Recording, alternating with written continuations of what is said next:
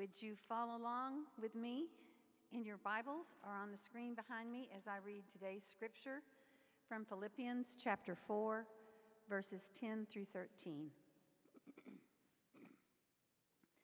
I rejoiced in the Lord greatly that now at length you have revived your concern for me. You were indeed concerned for me, but you had no opportunity. Not that I am speaking of being in need, for I have learned, in whatever situation I am, to be content.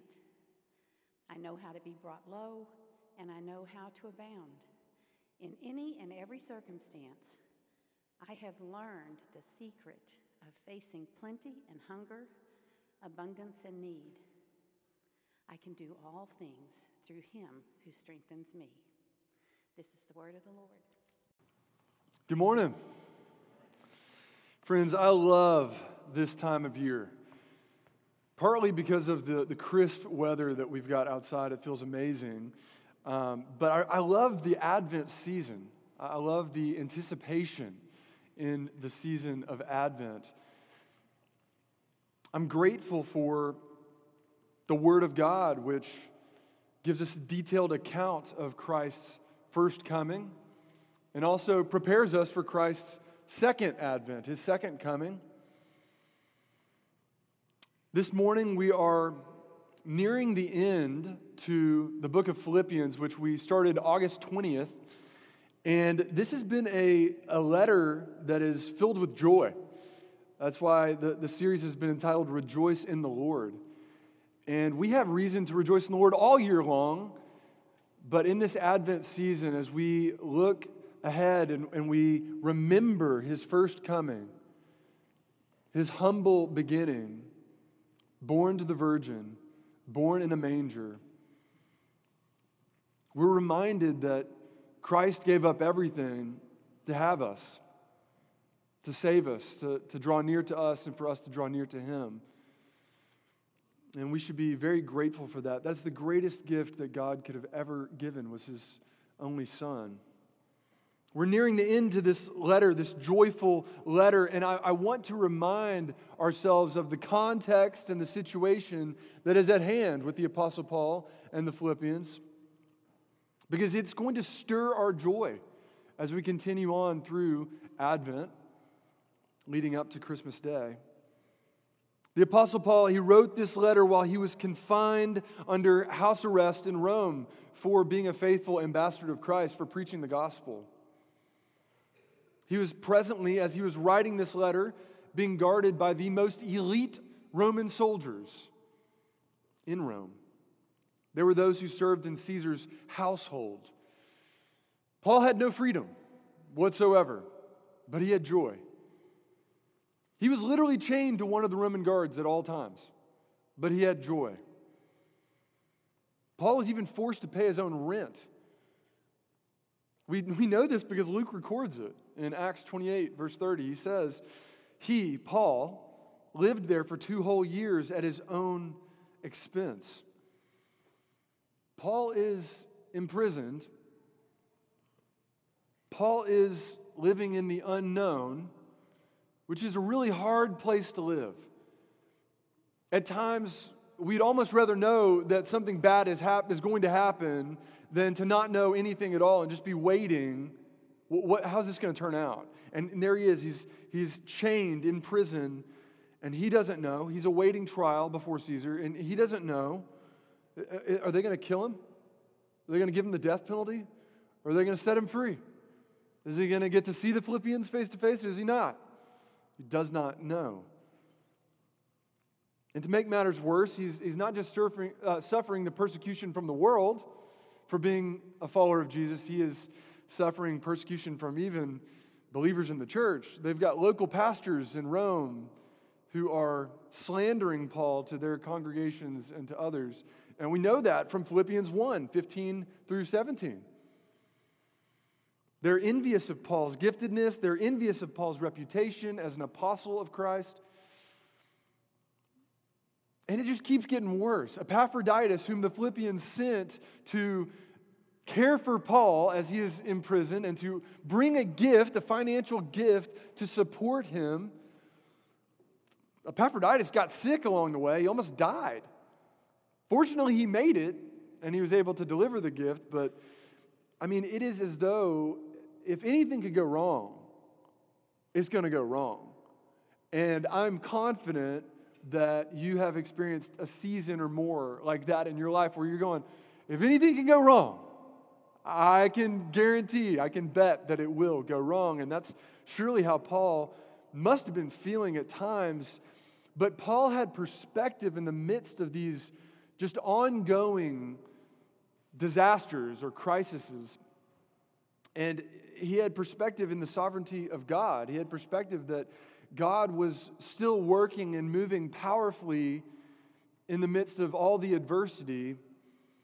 He writes in Philippians 1, verse 12 and 14, he says, Philippians, I want you to know, brothers, that what has happened to me, which isn't great, has really served to advance the gospel so that it has become known throughout the whole imperial guard and to all the rest that my imprisonment is not in vain, but he says, is for Christ. And most of the brothers, having become confident in the Lord by my imprisonment, are much more bold to speak the word without fear. So here you've got a man who's experiencing lots of adversity, and yet he has not lost any joy in Christ. He is not living in anxiety. He is not discontent. He is very content in Christ. And so you've got to ask, how are you not crushed by these circumstances? Paul, how are you continually being content in the midst of all these disasters? And Paul has a secret to his contentment. And he shares that secret of being content in any circumstance in this passage that we're looking at. That's why I've entitled the sermon this morning, The Secret to Being Content. Look with me again, Philippians 4, 10 through 13. Paul writes, I rejoiced in the Lord greatly that now at length you have revived your concern for me. You were indeed concerned for me, but you had no opportunity. Not that I'm speaking of being in need, for I've learned in whatever situation I am to be content. I know how to be brought low. I know how to abound. In any and every circumstance, I've learned the secret of facing plenty and hunger, abundance and need. I can do all things through Him who strengthens me. First thing I want you to see this morning is that the Lord provides for us to be content. The Lord provides for us to be content. Look at verse 10. I rejoiced in the Lord greatly. You need to look carefully. Who's Paul rejoicing in? The Lord. He's not rejoicing in the people who brought the gift. He's not rejoicing in the people who sent the person who brought the gift. He's not rejoicing in Epaphroditus. He's not rejoicing in the Philippians. He's not rejoicing in those people. He is rejoicing in the Lord. He's not even rejoicing in the gift itself. He's rejoicing in the Lord greatly because Paul knew that it was through the all-knowing, all-wise, all-good, all-sovereign, all-powerful Lord Jesus Christ that this gift had arrived. Perfect timing, totally sufficient. The Philippians were being used as God's hands and feet to Paul so that the gospel would continue to advance. And we praise God for that, but I don't want you to miss the perspective that Paul has right here. He's not rejoicing in the gift. He's rejoicing in the gift giver. He's not rejoicing in the means by which the gift was delivered. He's rejoicing in the gift giver. He's rejoicing in God. And while Paul is obviously appreciative of the Philippians and he expresses gratitude in this letter for them and for their partnership, he expresses adoration and praise to God. We likewise should view every gift, every provision as being from God. Because, friends, everything that you have is from God. James 1:17 says, every good gift and every perfect gift is from above, coming down from the Father of lights. John 3:27 says, a person cannot receive even one thing unless it has been given him from heaven. 1 Corinthians 4:7, what do you have that you did not receive? If you then received it, why do you boast as if you did not receive it? And I love that verse in particular because it's indicating that there are even times where we're tempted to believe, well, I earned that. Like that wasn't received. I worked for that. And yet you worked for that with the energy that God supplied and with the job that God gave you. And so all things are a gift from God. Every single thing, every provision. And we should rejoice in the Lord for that. I want you to look back at verse 10 though, because Paul says, after rejoicing in the Lord greatly, he says that now at length you, Philippians, have revived your concern for me. And he says, you indeed were concerned for me, but had no opportunity. And so let's backtrack a little bit. 10 years prior to Paul writing this letter, we see in Acts 16 that Paul had preached the gospel in Philippi. He had won souls to Christ. He had planted this church. He allowed Timothy to stay and pastor for a time. And then Paul went to Athens. He left. And then he went to Corinth. And then he continued doing apostolic, missionary type ministry. And what's interesting is that the Philippians did not cut ties with Paul when he left to continue advancing the gospel. The Philippians actually partnered with Paul. Paul became the Philippian church's first gospel partner. They were supporting his work financially. And we see that in Philippians 4:15 through 16. Look down just a little bit. Verse 15. And you Philippians yourselves know that in the beginning of the gospel, when I left Macedonia, no church entered into partnership with me in giving and receiving except you only. Even in Thessalonica, you sent me help for my needs once and again. So the Philippians were faithful in giving and supporting towards Paul's apostolic ministry. They were grateful for Paul as much as Paul was grateful for them. They loved each other. But what's interesting here in the text that we're looking at is that sometime within that 10-year span of the church being planted in Philippi to Paul writing this letter, there was a lack of financial support from the Philippians towards Paul. We don't know exactly when. But the good news is that Philippians have revived their concern for Paul through this financial gift, which was delivered by God's sovereign hand through Epaphroditus, who was sent by the Philippians. This word revived, it makes us think of something that was once dead and then brought back to life. But what's interesting is that this word was used in Paul's time as a horticultural term. It would describe a flower that after it had blossomed and it went dormant during winter, it was revived. There was new green growth in springtime. It's back. Paul says, you were indeed concerned for me, but you had no opportunity. So Paul's not dogging on the Philippians here going, hey, what happened? You were supplying for my needs and then all of a sudden there's nothing. What's going on? He's saying, you wanted to, you just couldn't. And what's interesting is we don't know why. We're just left to speculate as to why the Philippians were not able to support Paul financially in his ministry. It could have been that they didn't have the financial resources for a season to do that. Could be. I don't know. Could be that they didn't have a way to send the money to him. They didn't have Zelle. They didn't have Venmo. It could have been that there were some political hindrances that prevented the Philippians from supporting a Christian prisoner in Rome. We just don't know. So instead of speculating, let's just lean into what we do know. And what we know, friends, is this: that the Philippians wanted to support him, but they weren't able to in a season. And yet God, in His sovereign and good wisdom, knew that they would supply this gift at the right time in His greatest need. Praise God for that. Maybe you've experienced something like that before, where it is the last possible minute where if this doesn't come through, if this doesn't come in, we don't know what we're going to do. A bill might not get paid.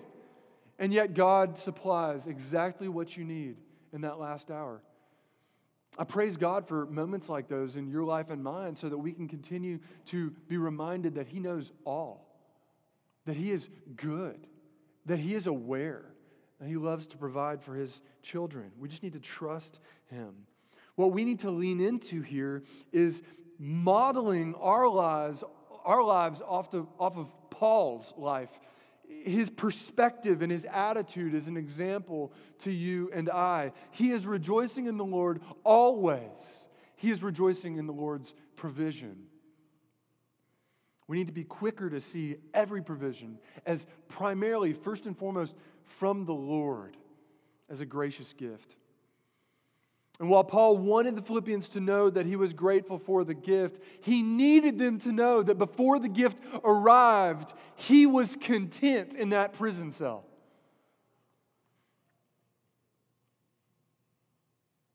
The Lord had taught him to be content in any situation, in any circumstance. And that's my second point. The Lord teaches us to be content. This is a lesson we learn from the Lord. Look at verse 11 and 12. Not that I'm speaking of being in need, for I've learned in whatever situation I am to be content. I know how to be brought low, and I know how to abound.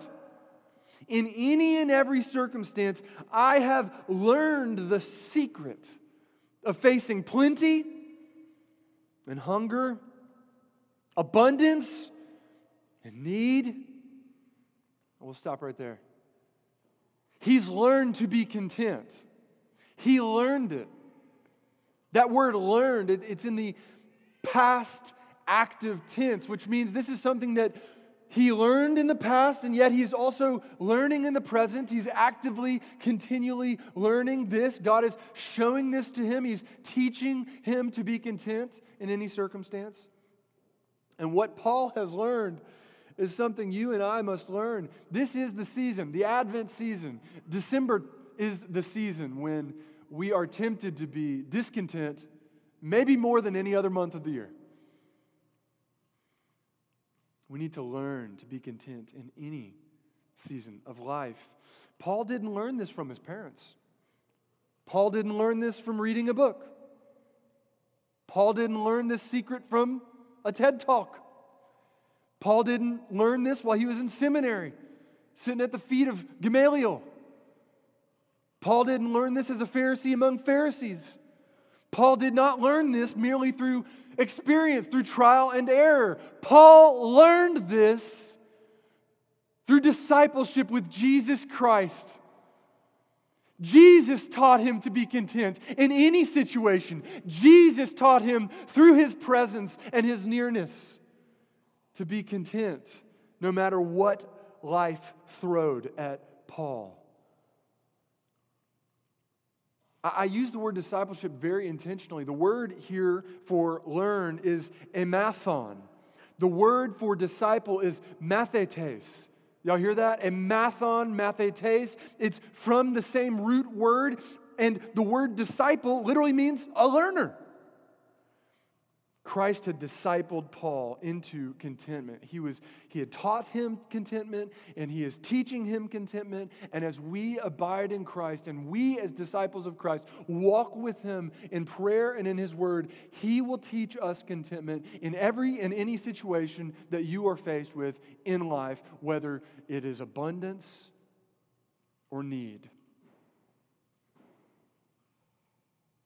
The word content, what does it mean? It was used at that time when Paul was living and writing this letter. It was used of a country that had everything that it needed.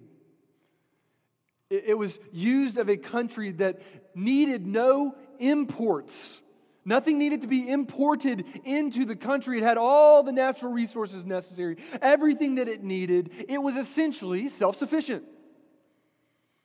So how does that relate to our discipleship and being content?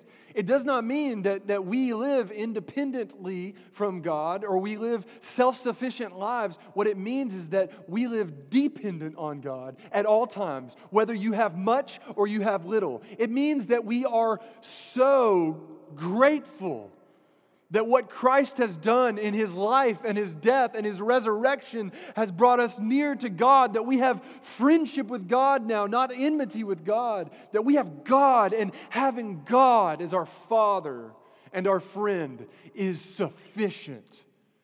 That we can be content in having Christ no matter what we have or don't have in this world. Being content is when Christ is enough for you. And you have a peaceful acceptance of right where He has you and right with what He has given to you, what He's provided. He is enough. Therefore, that is enough. One theologian put it this way. He says, when Paul speaks of being content, he speaks of a calm acceptance of his present lot in life. I love that. I want to grow in contentment like that. My question for you this morning is, has Christ taught you this? I'm confident that He has at times. And I'm confident that He is teaching you this as well as you cling to Him. We cannot be taught this lesson apart from clinging to Christ, though.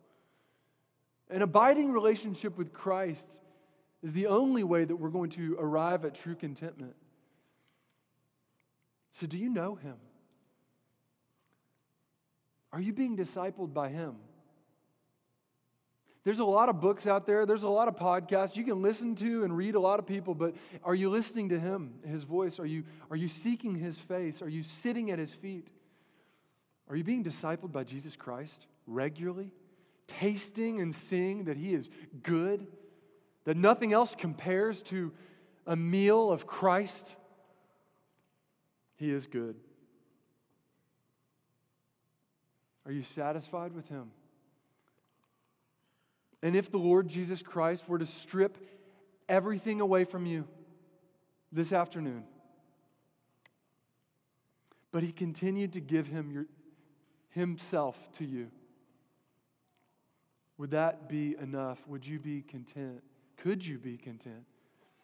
Well, let me ask you another question that's totally the opposite. It's this. If the Lord Jesus Christ gave you the whole world today, everything, I mean every island, everything in the world, but it meant that you could no longer commune with Him, you could no longer have a relationship with Him, number one, would you take the offer? Just be honest with yourself. You don't have to say this out loud. Would you take it? Number two, would your life look any different? Meaning,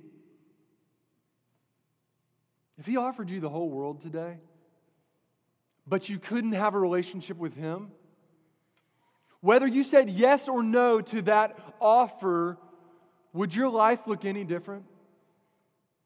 Have you been walking with Jesus?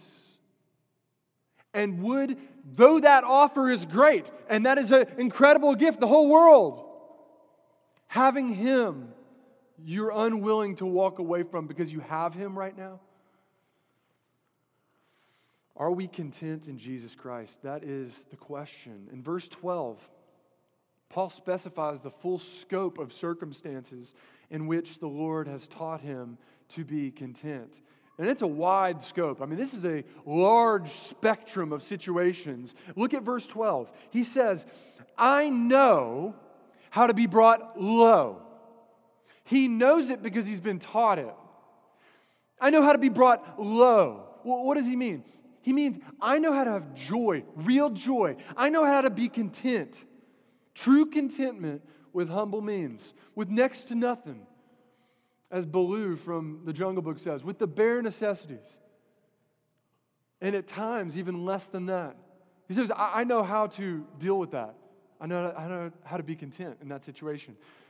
1 Timothy 6, verse 6 through 8 says this, godliness with contentment is great gain. And then it gives some reasoning. It says, for or because we brought nothing into the world. Absolutely nothing. And we cannot take anything out of the world. And if we have food and clothing, with these we will be content. It is often in the seasons when we have very little that we're most aware of the God who has us. And I love what Charles Spurgeon says in line with that. He says, I have learned to kiss the wave that throws me against the rock of ages. Only when we are thrown against the rock of ages, only when we take refuge in the rock of ages, do we see that He is totally sufficient and strong. Paul also says, I know how to abound. So I know how to be brought low and stay content in Christ. I know how to abound and be content in Christ. That word is prosperity. He says, I know how to be filled with abundance and be content. It's the idea of having more than what you need, more than just food and clothing. And I think at a first reading, this sounds a little odd, right? Like, yeah, I'm sure you do know how to be content with an abundance, Paul. Yeah, that makes sense to me. But the reality is it's quite difficult to have an abundance and be truly content in Christ. Proverbs 30, verse 8 and 9 says this. This is the writer says, God, give me neither poverty nor riches. Feed me with the food that is needful for me. And then he explains why. He says, don't give me too much, don't give me too little. He says, why? Lest I be full in the abundance and deny you and say, who's the Lord? Meaning, lest I have all my needs met and more, and I go, I don't really need God. I'm just fine.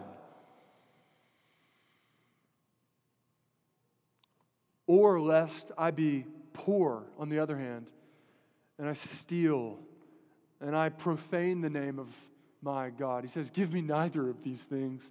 Paul says, I've learned how to be content in both of these things. I've learned how to walk righteously in both of these things. I've learned how to glorify God in both seasons of life, when I have nothing and when I have almost everything. Contentment with abundance is when you have abundance, but you are mindful of God. You've not forgotten God who supplied every one of those gifts.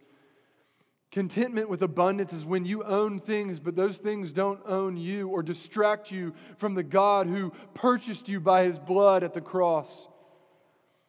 Contentment with abundance is when you understand that everything you have is God's, and it's been given to you on loan for stewardship, temporarily, wise and generous stewardship. Paul says, in any circumstance, in every circumstance, look at the text, I have learned the secret of facing plenty and hunger, abundance and need.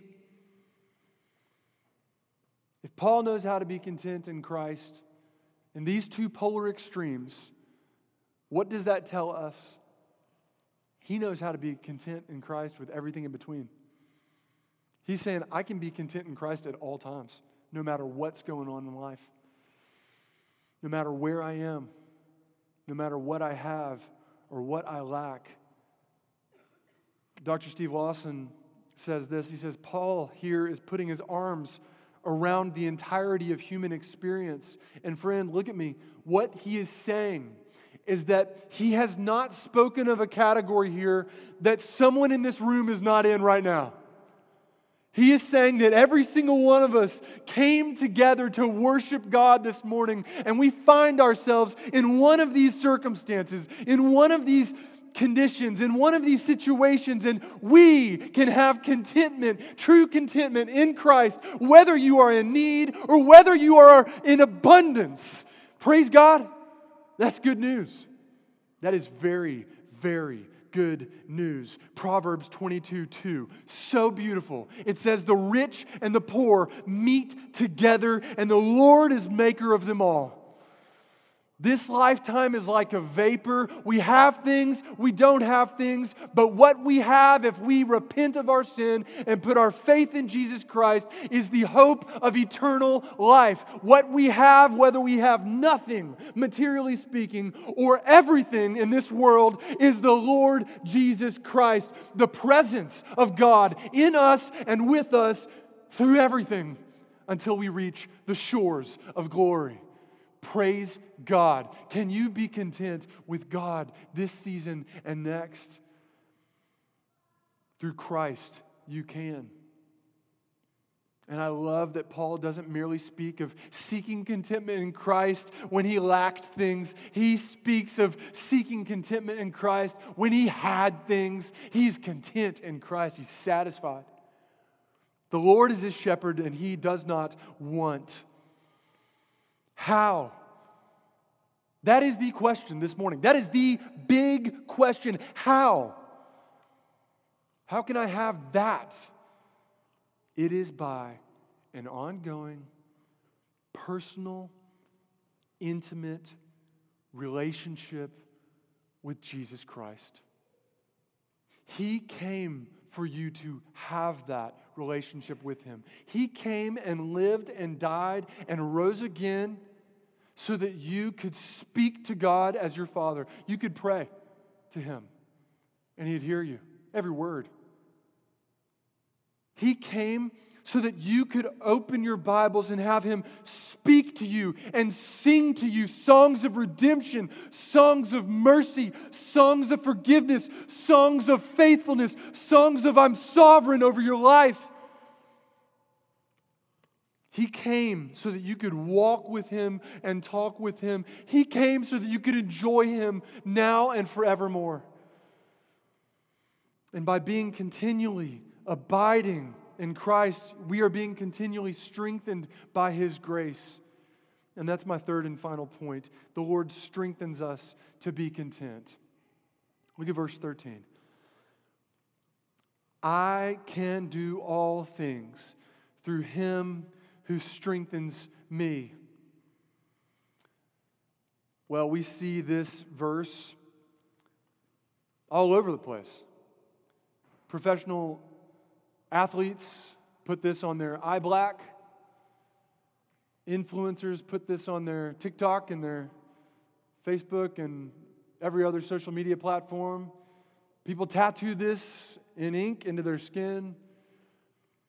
And it's a wonderful verse, but the problem is it's most commonly, it seems, misapplied, and that's because it's misinterpreted. And that's because it's taken out of context. Well, what's beautiful is we just walked through the context of where does this fit in to the Bible, this one verse. And before I continue to explain what this means and how it applies to you and I do want to share the common misinterpretations and misapplications so that we don't run off and do this, okay? So Philippians 4:13, I can do all things through Christ who strengthens me, sometimes is misinterpreted. It does not mean this. It does not mean you can do supernatural feats. You can defy the laws of nature which God has established and is providentially keeping in place. It does not mean that. Let me put some skin on this. It does not mean you can jump across the Indian Ocean. And for some of us, it does not mean that you can dunk a basketball. I'm sorry. It does not mean you can flap your arms and fly to Mars. It does not mean that you can perform a miracle whenever you so choose. It just does not mean that. That's out of context. In context, it means that one can do all things, meaning they can have joy and peace and be truly content in all things, in all situations, whether bad or good or something in between. they can navigate through it with great contentment. Secondly, it does not mean that you can accomplish whatever you set your mind to. That's a really sweet sentiment, but it's not actually true. My dad reminds me every year of how he wanted to be a doctor like his dad and like his dad. It was in the genes up until my dad, and I didn't get them either. Math and science are very difficult for my dad and I. And so he was trying to get through med school, and he was desperate. I mean, he was working harder than anybody in his undergraduate program to work through it, but he couldn't. He just couldn't. He didn't have the aptitude for it. He had different plans for my dad than my dad had for himself. And so this does not mean that you can just accomplish whatever you set your mind to if you just really believe it. You might not be able to get through law school and pass the bar exam. I'm just being honest with you. You might not be able to successfully start up your own business and be your own boss. Just being honest. Maybe, maybe not. But what this means is so much greater than, oh, I'll pass the bar or I'm going to start a thriving business. What this means is that no matter what goals you set out, and whether you succeed in them or whether you fail in those goals that you set out to achieve, that you can be content in Christ, whether there's success or failure. Praise God. Thirdly, this does not mean that God is giving us permission to sin. He does not say, you may do all things through Christ who strengthens you. He's not saying, hey, you can go out of bounds here. You can transgress God's law through Christ who strengthens you. The common phrase that I hear, and I've heard a lot, is sinner saved by grace. And you know why people say that sometimes? Not every time, but sometimes. They'll say, I messed up there, but, sinner saved by grace. It doesn't really matter. I can do this or that. I can sin and, Jesus died for me, so, God's a pushover and it's no big deal. That's a common excuse. Sinner saved by grace. That's not what this means. It does not say you may do whatever you want now that the gospel has been told to you and you've believed it. It says you can do all things. And what that means is it's inferring the ability, not the permission, the ability to, listen to this, carry out God's will, meaning to walk by faith in obedience to God's will in any situation, any circumstance, with joy and peace and contentment. Praise God. That's what you can do through Christ who strengthens you. Obey God, not disobey Him. Fourthly, this does not mean that you can totally neglect the means of grace. Time in God's Word and in prayer, in fellowship with other believers, and have power to do all things with contentment. Lean into this with me. Lean in. Okay? This is very important that we understand this. If you and I just sit back passively in our spiritual recliner and do not engage in Christ, that we are not being discipled by the Lord Jesus Christ, here's what you and I can expect. To not have the strength in moments to be content when you need contentment and peace and joy because things are difficult. If we don't walk with Jesus, in summary, you should expect to be discontent in your life. If we don't walk with Jesus, we can expect to not have an abiding joy. If we don't walk with Jesus personally, intimately, we can expect to be anxious more than we have peace. We have to actively lean, again, on the rock of ages to know His strength, to experience His strength, which gives us fullness of joy and peace and contentment in all circumstances in life. So rightly understood, I can do all things through Christ who strengthens me. It's more beautiful than any of the misinterpretations. It means this. It means that I can walk through anything and everything, all things, with contentment by Christ's strength, not mine. This is not a pick yourself up by your bootstraps Christianity. This is a cling to the cross Christianity. The secret to being content is an abiding relationship with Christ. John 15:5, Jesus says, I am the vine, you are the branches. Whoever abides in me and I in him, he it is that bears much fruit. He says, for apart from me, you can do nothing. You will have the strength to do no good thing. You will not have the strength to be content. But in him, you absolutely can and will experience true contentment. There was a time in Paul's life where he pled with Jesus to remove what he called a thorn in his flesh. You're familiar with this text. It was something that's unknown to us. People have thrown out ideas of what it might have been, but we don't know. But it was aggravating to Paul.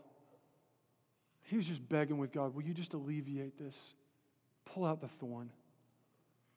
And Jesus responded and said this, and I want you to see the link between contentment and strength, the power of God and true contentment here. 2 Corinthians 12, 9 through 10. Jesus said to me, my grace is sufficient for you. My power is made perfect in weakness. And so Paul responds, therefore I'll boast all more gladly of my weaknesses, so that the power of Christ may rest on me. For the sake of Christ, then, I am content with weaknesses, insults, hardships, persecutions, and calamities. For when I am weak, then I am strong. Friends, the secret to being content is in Christ Jesus our Lord, being strengthened by His grace, which is sufficient for you and I. So I pray that contentment in Christ would mark your lives. To the watching world this Christmas season and going into 2024, this person, they're so content. They're so at peace. They have joy. And it's not in their things. They have contentment and they have nothing. And I pray that that would open up doors for you and I to express where that comes from. It's from Jesus. Let's pray. Father, we pray that you would help us to stay close to you. We pray that you would lead us into more prayer. Lead us into a quiet place where we can be in your word and meet with you. A time of communion with God. A time where distractions are eliminated.